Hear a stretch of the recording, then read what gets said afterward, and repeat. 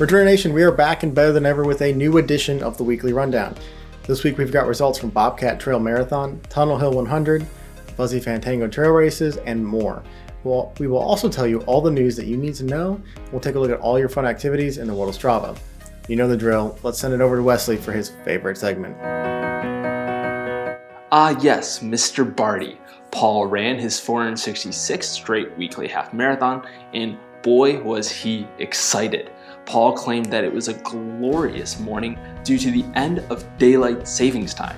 Personally, I hate this time of year, but I'm glad Mr. 5 a.m. runner guy gets to enjoy some extra sunlight. Good for you, Paul. No, seriously, good job. Kudos. Congrats. Go regular daylight savings time, or regular savings time, whatever the correct words may be for that. Paul also took some amazing photos along the way, so maybe this kind of makes things slightly better for the rest of us that don't run at 5:30 in the morning. And if you do run at 5:30 in the morning, go you. Until next week, Paul. All right, let's jump into some race results. The 10th annual Fuzzy Fandango took place over the weekend. This trail run encourages runners of all abilities to enjoy the Mohican region by running some of the best trails in the state of Ohio. With distances from 5K to 50K, it really does attract runners of all abilities. The Fuzzy Fandango also supports New Hop, which is a residential summer camp for kids with special needs, as well as an outdoor education program for school districts. To enhance the Fuzzy experience, they have local beer for all finishers supplied by the Phoenix Brewing Company. I've got this sweet mug from 2016. And boy, was it delicious after my very cold race. It's also a great race with some very exciting chili. I mean, the chili's really good. First place in the 50K went to Jim Renfro in 5 hours and 7 minutes, beating out Gabe Rainwater by 13 seconds, while Mackenzie Best snagged first place female in 5 hours and 32 minutes. This race was also full of Return Nation members. Jeremy Pope took part in the 25K, running fast enough to get second place. We also had Morgan Green and John Welcome in the 25K. In the 50K, we saw Kyle Hendrick and Rob Ballou, who was running his 10th Fuzzy. Congrats to all the Fuzzy Fandango runners.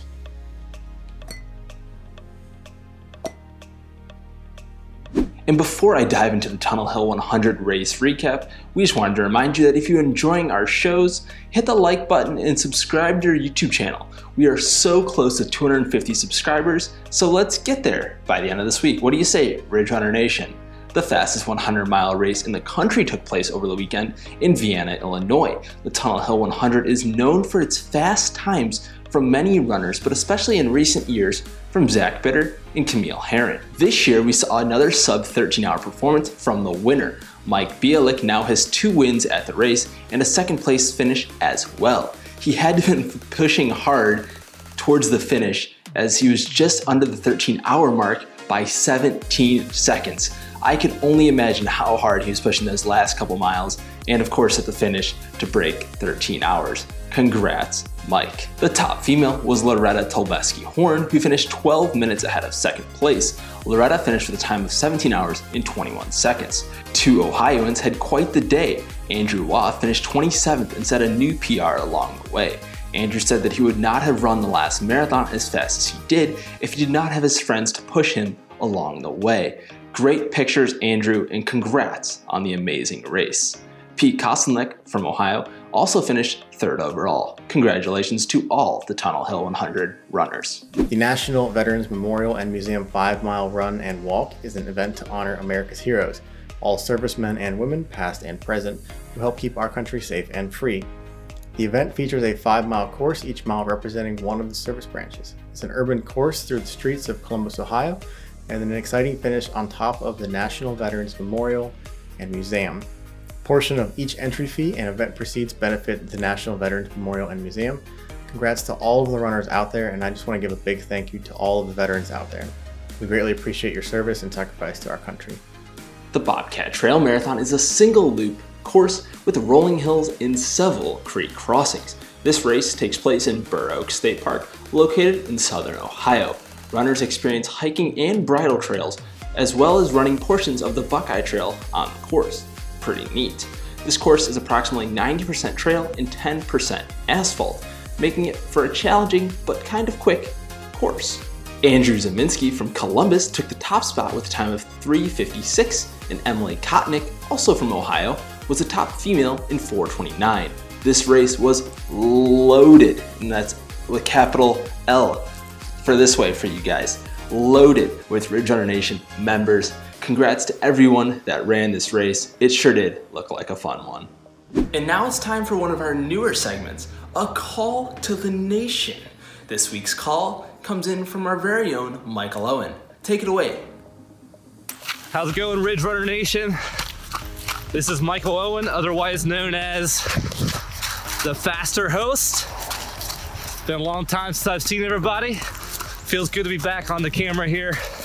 I'm out here running up Radar Hill, which is pretty fitting because it's almost been exactly 1 year since I crushed Wesley Harton, that other guy, the other host, in the first ever Radar Hill Chocolate Milk Challenge.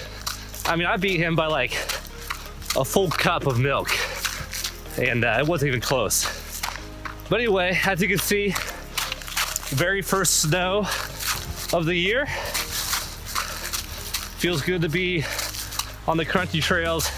I'm loving the weather, but I've been reveling in my victory on Radar Hill for over a year now, and it feels good. But in all seriousness, my last race, my last official race was back in June. I was a DNF, a big fat DNF at the Mohican 100. Doesn't feel very good. My first ever DNF at a 100 miler. It never feels good. And so hopefully, not hopefully, I'm definitely going to do it. Get back, add some positive results here to cap off the year. At the JFK 50 here, right before Thanksgiving. And then the Hellgate 100K right after that. Finish on some positive vibes. Thanks for that, Michael. If you want to submit a call, it's super easy. Just take a 60-second video of yourself doing whatever you want. It could be running related, it could be life related, it could be whatever, cooking some food, whatever you want it to be. Make sure the video is horizontal, that's the sideways, and then email it to theridgerunners@gmail.com and we'll send you a confirmation that we've received your video. Who will be next week's Call to the Nation? Potentially the biggest news story from this past week was Mary Cain coming out and telling the world that she was the fastest girl in the world until she joined Nike. She talks about how she was mentally and physically abused by Alberto Salazar. Here's a short clip produced by the New York Times and Mary Cain telling her story. I joined Nike because I wanted to be the best female athlete ever. Instead, I was emotionally and physically abused by a system designed by Alberto and endorsed by Nike. If you want to watch the full video, which we highly recommend, you can find that in the description below.